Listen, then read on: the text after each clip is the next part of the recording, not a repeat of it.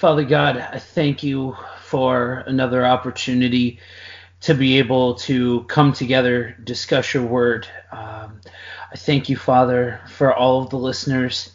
I pray that as the holiday season sets in, that you will fix our minds, our hearts on you, on what's important, and away from any other distractors that take away from you, Father. I thank you for this opportunity, and I pray that your words speak through us, that anything that takes away from you may just fall away, Father. In Jesus' name, amen. Amen, amen. Well, I have three verses that have actually popped up to me. Well, aside from the other one from John, and that's more of a section, it's an account. But when I think of gratefulness and thankfulness, they're very synonymous words, but sometimes I think of thankfulness as an outward expression and gratefulness as an inward expression. And there's really nothing in the definition that would state that, but it seems like, you're always saying thank you, but inward, you generally use gratefulness to express inward emotion. So, but I find it interesting that the Bible talks a lot about rejoicing, being thankful, and gratefulness in a way that is supposed to change our mindset. The first verse I'm thinking of is 1 Thessalonians 5:18. And it says, whatever happens, always be thankful. This is how God wants you to live in Christ.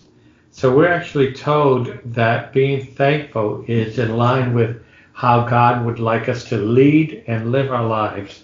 And it actually makes things easier when we're told that if we love one another, then the world will know that we're his disciples. So being thankful for some of the people around us, even difficult people, if we can find out how to be thankful in everything, we can find out how to be thankful in difficult situations. It can be like working a muscle, though. Sometimes you may feel atrophied, but the more you do it, the more you start looking, the more you become aware, and then you start realizing, I'm really holding myself back because I don't have to let somebody else determine how I respond. I can determine how I respond. And I learned to do that by talking to Holy Spirit, reading the Word, and having Holy Spirit explain that I learned to respond better. But I have to be open to it. I have to be vulnerable. And there are plenty of times I find myself just, digging my heel in and saying, no, can't do it.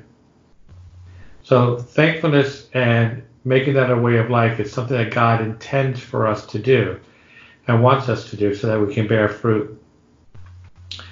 Philippians 4:6 says, and this is reading from the ERV, and the other verse was reading from the ERV as well. Don't worry about anything, but pray and ask God for everything you need, always giving thanks for what you have. I think this is an important look on life, and being thankful for everything we have. If we can figure it out, because a lot of times we look at stuff as, I have to do this, I have to do that, life is crazy kind of thing. So if we, I'll give you a phrase. I have to throw out the garbage. If I change one word, tell me how it changes it for you, Joe. I get to throw out the garbage. One's a reluctant duty that you feel like you have to do but you don't want to do. The other one gives an air of, I want to do it, this is something that I get to do. Almost like the difference between an unwilling adult and a child that's looking for more opportunity. That's a illustration that comes to mind. Right. And one of the things in doing this exercise of, mundane tasks that we all have to face, I get to do the dishes. I get to throw out the garbage. That means I have garbage to throw out. I actually have stuff in my life that I can get rid of. I'm not impoverished. I have something that I can get rid of. So in essence, I have a blessing going on. And from that blessing, I pick what I want and I throw away what's unneeded. I get to do the dishes. Well, dishes would signify that I'm eating. So I get to do the dishes. I had a meal. If I have to do the dishes, it's exactly what it sounds like, a chore. I get to do the dishes means there's something that I benefited from. So I'm thankful for. So the more I say I get to do this, I get to take my wife out on a date. I get to spend time with my children. I get to go to work. The more I use get instead of have to, the more the chains fall off. So I kind of like that exercise. Somebody else said it, and I can't remember who, so they get all the credit, but I don't know who they are. So I can't, tell you I heard it from where. But it's a great exercise, especially when you feel overwhelmed. Step back and just pick one item and change the word from have to get and see what happens. Maybe nothing happens. I don't know. But hopefully you do get something. Psalm 118, 1 through 18. I'm actually going to read 1 through 4. The ERV. Praise the Lord God because He is good. His faithful love will last forever. Israel, say it. His faithful love will last forever. Aaron's family, say it. His faithful love will last forever. You people worshiping the Lord, say it. His faithful love will last forever. So we can be thankful that God's faithful love, when counterpoint our unfaithfulness, His faithful love will last forever. And it's an expression outward. God is love, and He's expressing Himself to us who have been called out of unfaithfulness to join Him in faithfulness. And so that's the whole concept of being thankful for, because He's changed our destiny. By a birth, we would be going to hell because we were autonomous. We wanted self-rule. And because self-rule is a sinful thing, because we put ourselves before others and especially before God, we've already sinned before we're even aware of it. And it doesn't take a lot of quote-unquote sin. It just takes one thing of sin. But we're born into that. Our nature is innate to that. So I'm thankful that God changed my destiny, but not only my destiny, the destiny of many of my loved ones as well. Thankfulness is not a feeling. Feelings fade, feelings come, they go, they fluctuate based off of circumstance. But the Bible calls for thankfulness and gratitude to be a lifestyle. Yes. And it's interesting to me that when you read a lot of specifically Paul's writing in the New Testament, he writes in a way that actually science would later on come to back up and lend credence to, but he writes as if we are in constant perpetual motion, humans, that we are constantly doing one way or the other. And when you see some of his writings, that's reflected when he says, don't do this, but do this.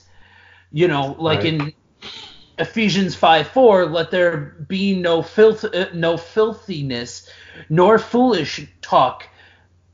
Let there, third time's a charm. Let there be no filthiness, nor foolish talk, nor crude joking, which are out of place, but instead let there be thanksgiving. Yes. And so a lot of times when you hear that verse, it's focused on the first half of it rather than the second half. With the crude talk and focusing on what not to do. But it's very specific on what it's called what we're called to do, um, because it from thankfulness flows so many things: peace, strength, generosity. You see littered all over the Bible talk of peace and not having worry and not having fear, but living in that peace. Mm-hmm. Well, that peace comes from a sense of gratitude for what you have. And the thing about Christians that an unfortunate number don't realize is that on a near constant basis, there is the sound of victory blaring from your spirit, or at least there should be. Yes. That thing that's different than that other people see. A lot of people, let your light shine, or it's said in dozens of different ways, but that intangible it factor is that sound of victory. So like we talked about last week about the giants are always going to come. That there's always going to be tasks, there's always going to be things, there's always going to be stuff that stuff that you don't feel like you should be grateful for. Like, how could you possibly be grateful for this? That sense of being thankful all the time comes from the victory that we live in all the time. Even when it doesn't feel like it, like we said, feelings come, feelings go. When you live out of that place, that's a game changer. And that it changes your orientation from being focused on what I have to do, being focused on the chains that are holding you in place, and that sense of dread or heaviness that comes from thinking in that kind of way, almost mourning the things that you have to do. Right. Your orientation shifts to the beauty of the victory that we live in, even when times are tough, because it's during those times that I feel like a lot of the time we get caught up in thinking that my suffering is my punishment. I'm being punished for something because I am not a good enough Christian. I did this wrong or that wrong, whatever. But that the demands of justice have been met. The wrath of God has been satisfied. So our suffering is not random. It is not because of something that we randomly did, and so now it's random because of that. It's because God is sovereign over it. So it's already been taken care of. And I dare say that it's in those moments that we are being conformed to the image of his son. Right. There's a something you said earlier on when you started, but you've also carried it through in various parts. I think by nature, and it's not a good nature, we tend to gravitate towards the negative. Mm-hmm. I'm a bad person, I deserve to be punished and everything. And then you flip it, you say, that's already been taken care of. So we tend to stay caught up in the past instead of being thankful for what God has done. We can make it about ourselves. And this is, I've done this and I've done it for a long time. The circumstances you're brought up into, a lot of people didn't come from very good lives, dysfunctional homes, and then tragedies along the way, where it's very hard to see thankfulness as the normal desire for God to have us. So when we look at things, we tend to see it from a negative perspective instead of really learning how to be thankful for that, for the freedom it brings, but also so that we can just cut away from the past. The old man is dead, been crucified. And that's all these tragedies that have gone away. And they hold us back from reaching into, and I'm going to use the word destiny. We're destined to honor God and glorify him. We can't do that if we're caught in the negativity of the past or the present or the bleakness of the future. So I'm totally on point with what you're saying. In 2 Corinthians 4, starting at 16, it says, "That is why we never give up. Our physical body is becoming older and weaker, but our spirit inside of us is made new every day. We have small troubles for a while now, but these troubles are helping us gain an eternal glory. An eternal glory is much greater than our troubles. So we think about what we cannot see, not what we see. What we see lasts only for a short time, and what we cannot see will last forever. Unfortunately, the human condition tends to flip that on its head. Mm-hmm. That what we see now is the end all be all. What our circumstances now are impossible for us to get out of. Right. And that, there's very much two sides of the coin. We talked about everything that stems out of a sense of faithfulness,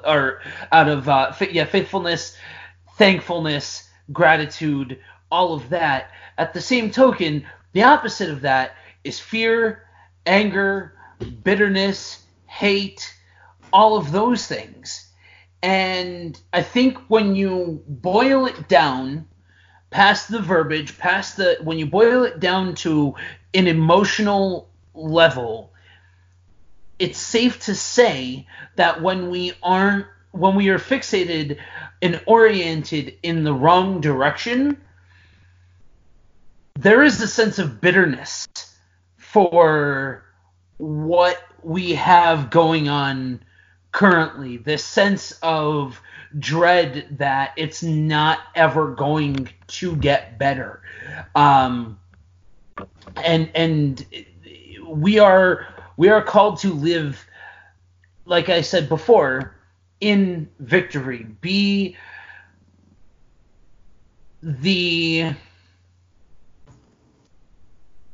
To be the ambassadors for Christ and be his representation in this world for right now. And so, like you talk about a lot of the time, how Christ is looking for rulers, people to that we are promised great things. And positions of leadership and all of those kinds of things.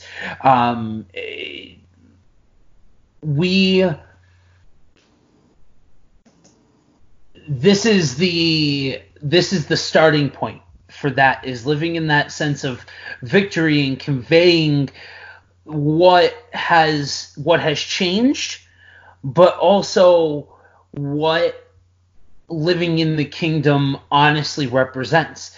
And that's why it all comes together. Love, peace, gratitude, thankfulness. There's a reason why the top two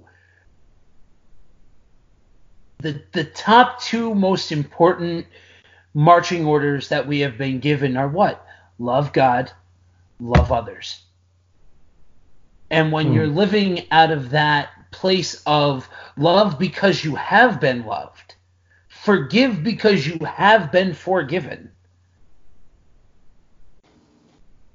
that almost forces you to look at the precious gift and hope that we have been given so freely. Very good. There's in speaking of gratefulness, and I think you said it, we have to be authentic in it, and you stress not just doing it because that's what you have to do, but the Bible says, weep with those who weep. So there's a time for mourning and sorrow. There is, and you have to be authentic to that. You can't just say, like one of the things is when somebody dies, somebody may say, oh, they're in a better place, or God needed an angel, which is not scriptural, but, people say these words that are meant to comfort, but they really don't. You try, it's not the best way to go about it. But we know that God wants us to be authentic. He doesn't want us to fake it, because then that would bring a religious spirit, and we want to cast out all these spirits. We do not want to take it on. So when there's a person who's actually going through anguish and everything, we're to come alongside, but we're supposed to bring them to a place where they can break free of that identity, not be depressed, not be suicidal, not be overwhelmed. Now, their identity is not in the situation that they're going through, but their identity is in God, and part of that is going through the practice of giving thanks. And the more you do it, in the good times, the easier you can see how it navigates you during the darker times. And we know that Jesus, I'm going to quote from Isaiah 42:3. It says, "He will not break even a crushed reed, he will not even pull out even the weakest flame. He will bring true justice." And Jesus repeats that in Matthew 12. So he has a tender heart for those who are going through things. He's not going to say, "Oh, you bad boy, you bad person, you deserve more punishment. You're acting like a spoiled child of mine." No, he's actually geared towards it, but he wants to bring true justice in every situation to the nations. So we want to be authentic in giving thanks and not pretend or perform. I think might be a better word. Perform the act of giving thanks when we're not really in it. So God is not deceived. He does understand that. And that ties back into the idea that we are always in some way acting or having an action or performing an action of some kind. And it really boils down to, when you're living out of that place, it's going to permeate in every other way. It's not just, when you're living out of out of community and communion with Holy Spirit, that you're only going to get a couple of the fruits of the Spirit. No, They're all listed for a reason, and it's all in there together for a reason. Going to the verse ahead of where I started in 2 Corinthians, so 15, all this is for your benefit, so that the grace that is reaching more and more people may cause thanksgiving to overflow to the glory of God. That is the most important thing and the most important component of having a grateful heart, because when you live there, all of the other commandments that we are given will come from that spot. But you see so many correlations drawn between love and glory to God and thankfulness and glory to God, because we serve the ultimate representation of love, and out of that comes victory, and out of that victory comes joy and gratitude and generosity and all of those things. Yes. Shall we talk about ungratefulness now? Yeah. Okay. This is an interesting section of scripture, and it actually popped out to me many, many years later. I'm sure it would pop out to people a lot earlier than it did for me, but I'm a little thick. I'm going to go from the NLT on this one. And it's about Jesus healing the lame man at the pool of Bethesda. Afterwards, Jesus returned to Jerusalem for one of the Jewish holy days. Inside the city, near the sheep gate, was the pool of Bethesda, with 5 covered porches. Crowds of sick people, blind, lame, or paralyzed, lay on the porches. One of the men lying there had been sick for 38 years. When Jesus saw him and knew he had been ill for a long time, He asked him, "Would you like to get well?" "I can't, sir," the sick man said, "for I have no one to put me into the pool when the water bubbles up. Someone else always gets there ahead of me."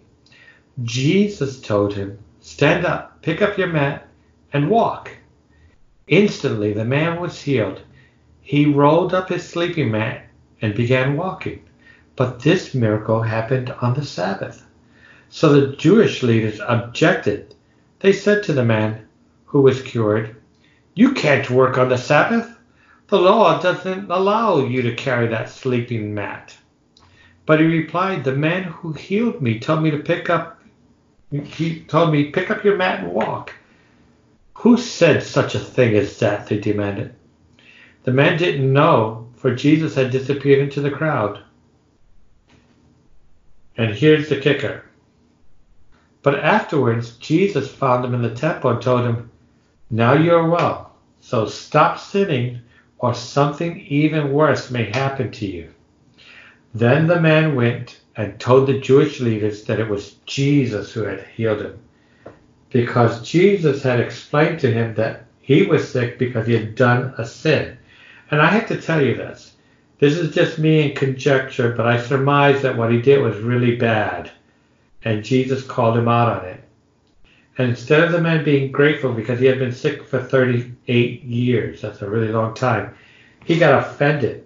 And not being grateful for getting healed, being stuck, not being able to walk, having to crawl if he can, he said, "Okay, Jesus, I'm going to get even with you because you offended me. You made me feel ashamed or embarrassed me.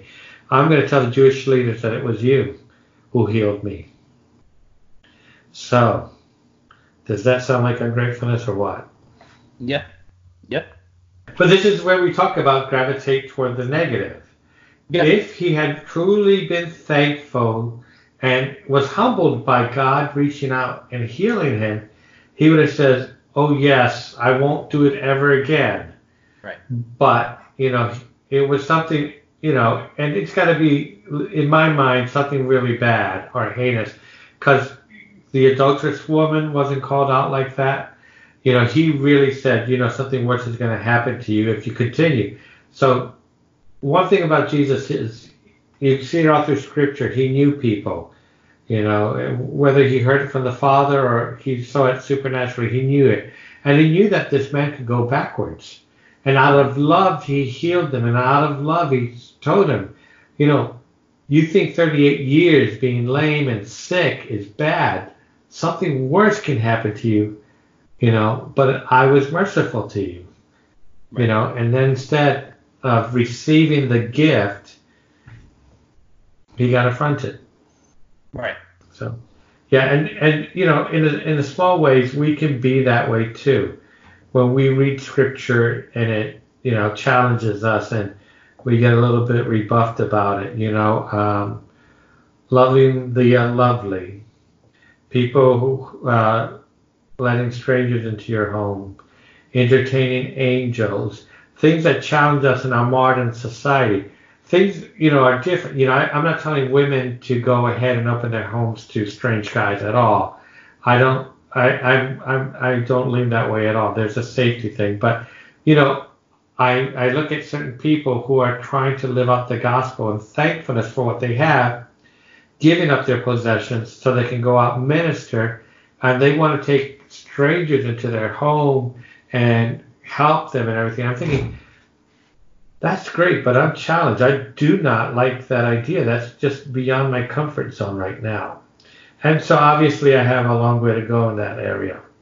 But I also have, daughters, and I wouldn't want, strangers in the house. So to me, there's still a safety factor. If I was living on my own, would I do it? I probably don't think so, even then, because I like, my space. So it's weird, right? My space. God gave me my space. Anyway. I think there's truth in what you said as far as, and I don't even think it's just in the small ways. I think on so many levels, we have a propensity even in 2019, to not appreciate gifts that are so freely given to us. Mm-hmm. And thinking that I'm going to use the word restrictions that come along with them, but by that I mean when God very clearly says, okay, hey, don't do this. You know what I mean? Here's the things you don't need to be doing. That's what I mean by restrictions. I know that word tends to have a negative connotation, but I think we talked about this in another episode where, parents, you understand, you give your kids guidelines, you give your kids boundaries because you love them, because you don't want to see them getting hurt or whatever. You want to see them learn and be safe and all of those things. Right. And it's the same kind of way, but going back to that whole idea of what is here and now being the main focus, like, well, why can't I just go and do, why do there have to be so many rules or boundaries and things like that? And I think that it's very easy to get caught up in that aspect of it rather than, hey, this is what could happen, this is what you were doing, but I was merciful. I healed you. Now stop doing that. That landed you in that situation. Exactly. So I want to put this out there to the listeners. First off, heading into next week, if it hasn't been clear, this is our Thanksgiving themed episode, if you will. So happy Thanksgiving. But for those of you, I don't know who else does this, but I pray before, my wife and I pray before dinner. We do every night. And a lot of that, for most people that pray before a meal, is thank you for this food, thank you for this, thank you for that. And that's great. It's never, no point should honest prayer ever be discouraged or short-sheeted, short-sold. It's important. Yes. But it doesn't need to be like a dinner time thing. It doesn't need to be a mealtime thing or like, hey, that's when it works. This is what times work for me. So, one thing I've tried to start doing is as soon as my feet hit the floor in the morning, be thankful about something. Doesn't matter what it is. Mm-hmm. Find something. You know what I mean? And when you orient yourself in that kind of way, it's a lot of the same way I'm one of those people that believes in doing a lot of your reading and things like that first thing in the morning, because it sets the course of your day. It sets the pace of your day. Some people, they do that best at night. Fantastic, whatever works for you. There's no rhyme or reason, as far as that goes, or no specific guidelines as far as that goes, but it's that first thought that crosses your mind in the day tends to be where the human mind takes the track of the day. Just general rule of thumb. Is it true 100% of the day or 100% of the time? No, but more often than not, there's truth in that. Yeah. So listeners, orient yourself, especially because of the holidays that are coming forward. I know a lot of times we're put in stressful situations. The holidays aren't the most pleasant time for a lot of people. So being real about what everyday life looks like for a lot of Christians, for a lot of people, but for a lot of the people that are going to be listening to this, that it's not, a Hallmark Christmas movie whenever everybody gets together for for a family meal for Thanksgiving, whatever. And maybe it's not even that. Maybe it's coworkers. Maybe it's whatever that thing is. Focus not on that, but focus on love and gratitude and showing that above anything else. Mm-hmm. The things that come do not change facts. Feelings do not change facts. I think that's one thing that we have gotten way off base with in today's culture, is putting feelings over facts. Facts and laws of nature are facts and laws of nature. You cannot change them. And that's what this is facts and laws of nature. And so when that is where you are focused, is on the facts, not the feelings of what this person's doing, not the reactions of what this person's doing or what this situation dictates, but just focus on facts and laws of nature, friends, something tells me that it will be a total and complete paradigm shift for your holiday season and for life. But specifically, I want to put this out there for as we gear up for the quote unquote holiday season. Amen. Now, for those of us who have lost someone this year since last Thanksgiving, it can be a hard time. This will be the first Thanksgiving my mother's not going to be around. And so that can be a difficult time. But I am so thankful for the woman she was in my life and the joy she brought me. And today I have her memories. I'm not going to get emotional. But she was a great woman. And I get to remember her this Thanksgiving. And for me, it's bittersweet, but I can hold on to her and all the wonderful things she's done. She wasn't perfect, but she did love us, and she put us first a lot of the times. And friends, listeners that have lost somebody this year, or are in that, even if you're still in that place of that bittersweet place of mourning but remembering the good things, I want you to reel this back maybe 2 minutes, and I want you to listen to everything that this man just said again, because that's the posture to have. It's not easy. We talk about the giants. Some giants are bigger than others.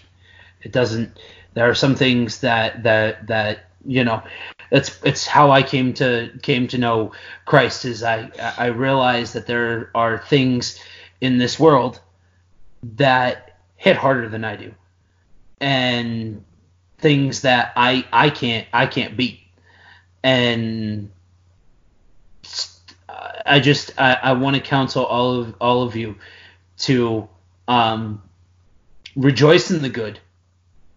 Rejoice in the positive things, and the victory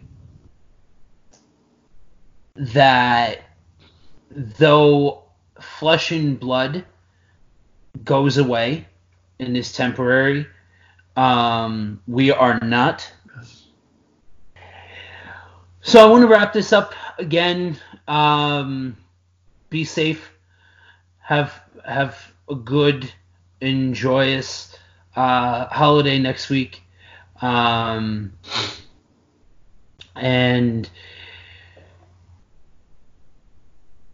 go in the peace of knowing the power that God has for you, and go in the peace of victory that comes with life in the kingdom. Yes. Do you want to round us off in prayer? Sure. Father God, I thank you for who you are. I thank you for each and every listener. Father, for the goodness that you are, and the goodness that you give us each and every day. Sometimes we're even aware of that. Father, I just pray that you would give us hearts attuned to you, that we would become more grateful people, that we would change the world by our gratefulness, Father. The world is really mean right now and not really powerful because they don't know you. And there's no power in what they have, Father, but that we could change hearts. These hearts, Father, these that are around us, Father, show us how to be thankful for all the things that tend to discourage us or cause us to pull away. Father, show us that you're more powerful and that you decide to dwell in us. So therefore, you're giving us your power to come into alignment with you so that we can become more grateful children that change the world. In Jesus' name, amen. Amen.